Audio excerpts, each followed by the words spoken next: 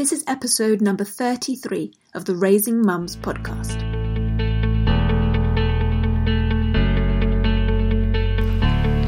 Welcome to Raising Mums, a live weekly broadcast streaming on Facebook and Instagram that inspires mums to live with purpose and intention, to raise their children mindfully, and empowers mothers everywhere to own their lives and thrive doing it. You feel like you're not giving your children enough time. You feel like you can't fit everything in the day. You feel like you can't manage it all. And you're guilty and you're worried and you're stressed. Today I want to talk about how to homeschool when you just don't have enough time. I'm really excited to talk to you about this today. It's a topic that I can understand. I've got 4 kids and I often feel like I just don't have enough time. So I want to dive into that today. And this could go a whole number of different directions, but the way I'm going to take this is hacks, educational time hacks, if you like. We could go down the time management route. We could go down a lot of different rabbit holes, but I really want to focus on the learning aspect here. Walaikum salam, everybody who's hopping on. Great to see you all. So if you're new here, my name's Gemma. I am the host of the Raising Mums podcast. I have an award-winning blog called Our Muslim Homeschool, and I created an online homeschooling course called Launch Your Homeschool. And this episode of the Raising Mums podcast is being brought to you by Mirage Stories app. Now that's an Islamic app for Muslim children aged 4 to 9 years old, and it's got lots of Islamic audiobooks, audio stories, picture books, games, and all manner of things. And I have recommended this app specifically many times, for many years in fact. Many of you have emailed me and asked me for recommendations for Islamic audiobooks, for games, for an app. And I always recommend for that age group, 4 to 9, Mirage Stories. The quality of what you get with that app really doesn't compare to elsewhere. It's exceptional. So you get picture books from the likes of Sarah Khan, you get poetry from Dawood Warnsby, you get the picture books, not the picture books, the audio books from Mariam Sinclair, tafsir from Sheikh Salim, and a whole lot of other wonderful things. Zain Bicker's songbooks as well are on there. It's halal, it's ad-free, thank goodness, alhamdulillah. It's approved by scholars.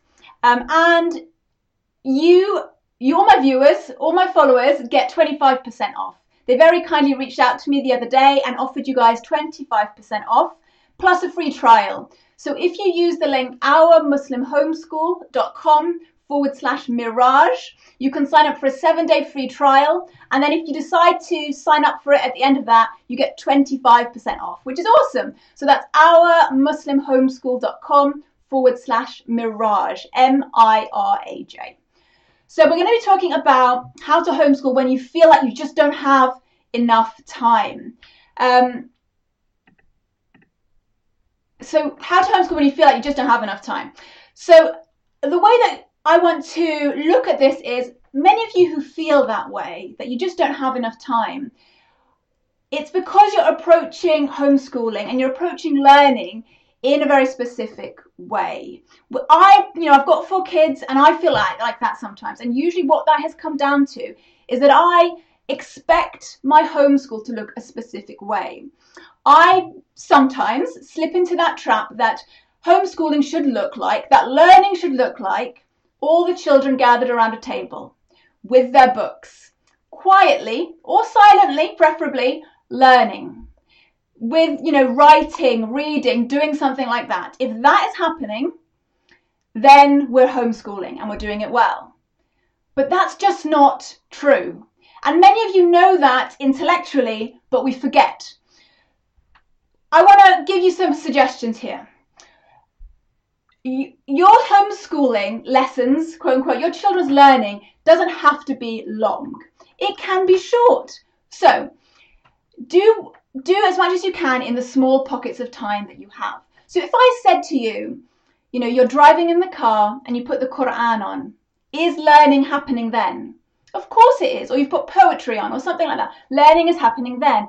What about you put some toast in the toaster, and while that's toasting, you go through your 2 times table with your child? Is learning happening then? Of course it's happening. What about if you read a page from a history book while the kettle's boiling. Is learning happening then? Of course. It's these small pockets of time that have so much potential that we really don't utilize. There's so much power and potential in those small pockets of time, especially if used consistently. In fact, the Charlotte Mason philosophy, a big aspect of that is having very short lessons. She says that lessons are short, seldom more than 20 minutes for children under 8.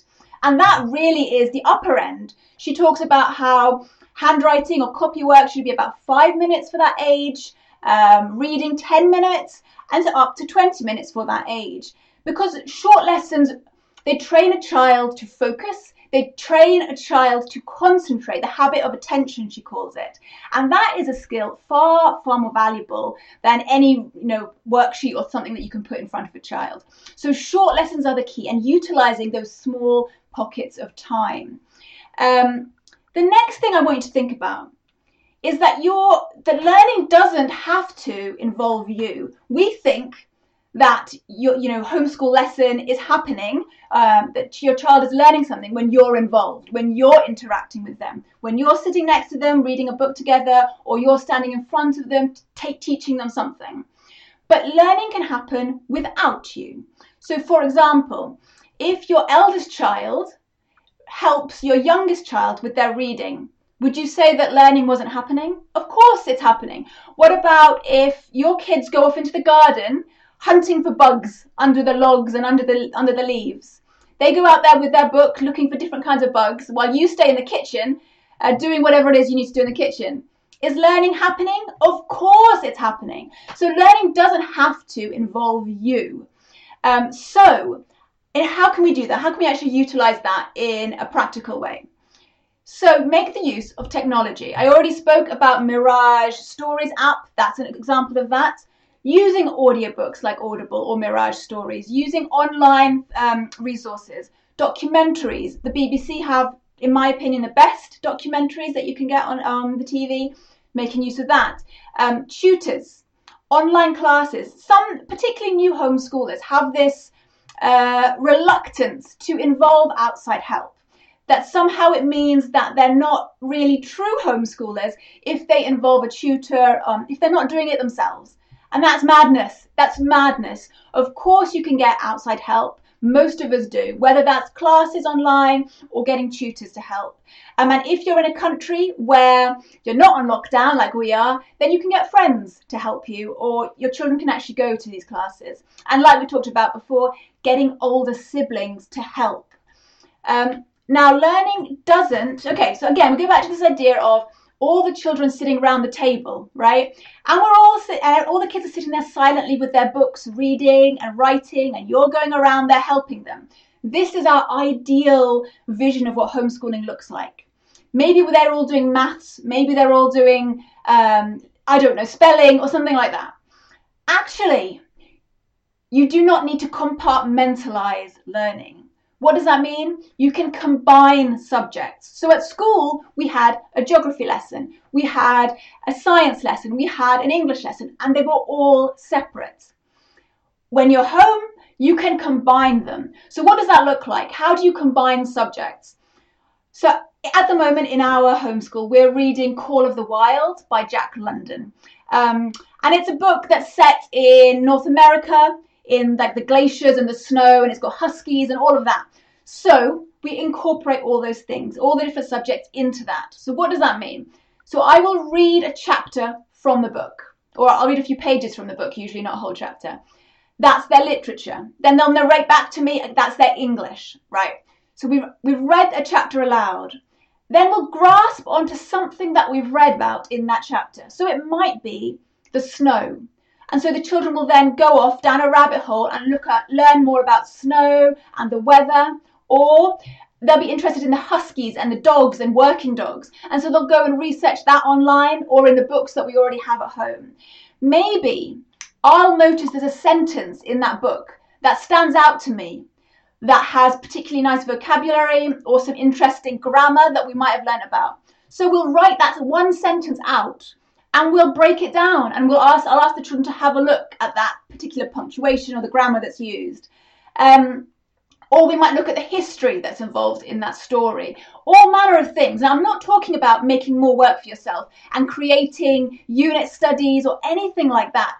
What I'm talking about is using what you already have to expand on what you're already doing. So use what you already have in your home, what's already accessible to you, to expand on what you're already doing. Don't add more, don't buy in more, it's not necessary. And in today's day and age, you have so much online. So, if we're reading a book, we're reading Call of the Wild, we might pull off the atlas off the shelf and look up where the story is taking place and learn the geography of that area. If you don't have an atlas, there's Google Maps, which is so fascinating to children. So there's so many ways that you can expand on what you're already doing. And if you're not sure what that would look like in your situation, I'm happy to help you. Pop it in the comments now, like if you're reading a specific book or you're doing something right now with your kids and you want some suggestions on how you can expand that, inshallah, I will try and make some suggestions for you. So when it comes down to, if you feel like you're not doing enough with your children, you don't have enough time, really what it comes down to is breaking away from these preconceived ideas of what learning looks like. It doesn't have to take a long time. Lessons can be short and you can make the most of these small pockets of time that you have throughout the day.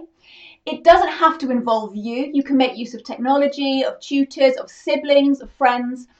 And you don't need to compartmentalize learning. You can combine subjects together to make the most of those lessons and those individual and of those lessons you have together. Right, so let's go through the comments. Let's have a look at questions. And yeah, like I said, I'm happy to help and advise in specific situations if I can. Walaikum salam, Lubna. Okay, I think we're good here. Oh, Humaira, mashallah. Hope you're well. Okay, let's have a look on Instagram what's going on. Yeah, so Islam for Gems has said she combines subject and it's the best because they learn so much. Alhamdulillah. Walaikum salam.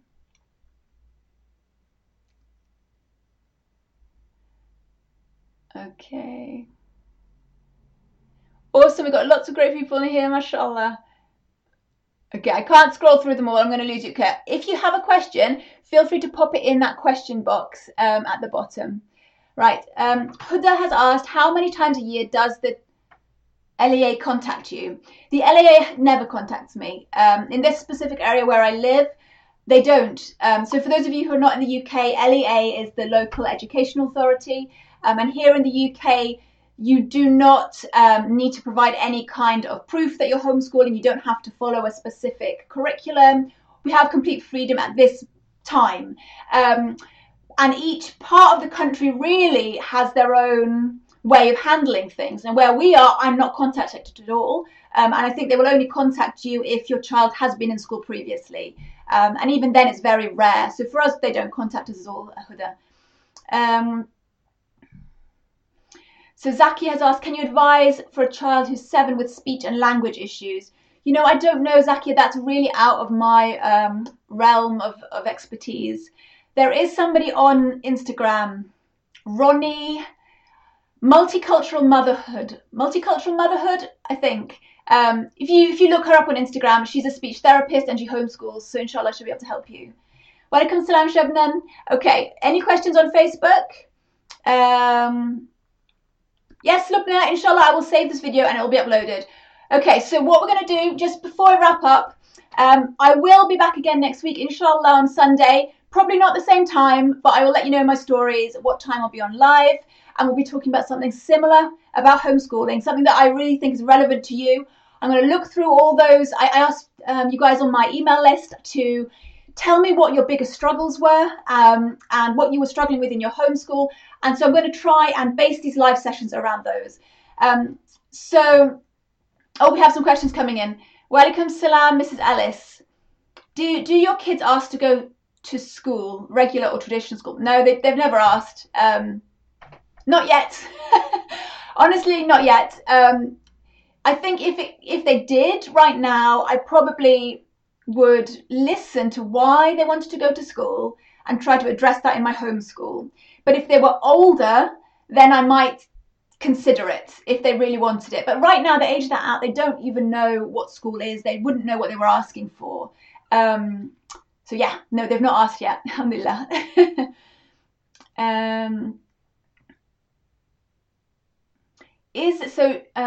Shima has asked, is it advisable to homeschool with our curriculum and make sure the kids are abreast with the regular school curriculum too? I think it depends it depends why. So why do you want your children to follow the mainstream school curriculum too? Are you considering putting them into school soon? Or is it just in case? If it's just in case, I don't think that's advisable, because you'll lose so much of the fun and enjoyment and the magic of homeschooling if you worry about these things. There's so much freedom that comes with homeschooling, and you'll lose some of that joy. But if you do think in the next year or so that your children might be going to school, then it is worth doing. Yeah, I would say so. Okay, I'm going to wrap it up here. Don't forget that you get that 25% discount from the Mirage Stories app, the Islamic app for Muslim children aged 4 to 9. So if you're looking for audiobooks that are Islamic, that are halal, that don't have ads, if you're looking for games and a nice alternative to mainstream entertainment, then have a look at that app, Mirage Stories, and you will get 25% off if you use the link ourmuslimhomeschool.com/mirage, MIRAJ. So thank you guys for all hopping on live. It's nice to see you all here, and I'll see you next Sunday, inshallah. Assalamu alaikum.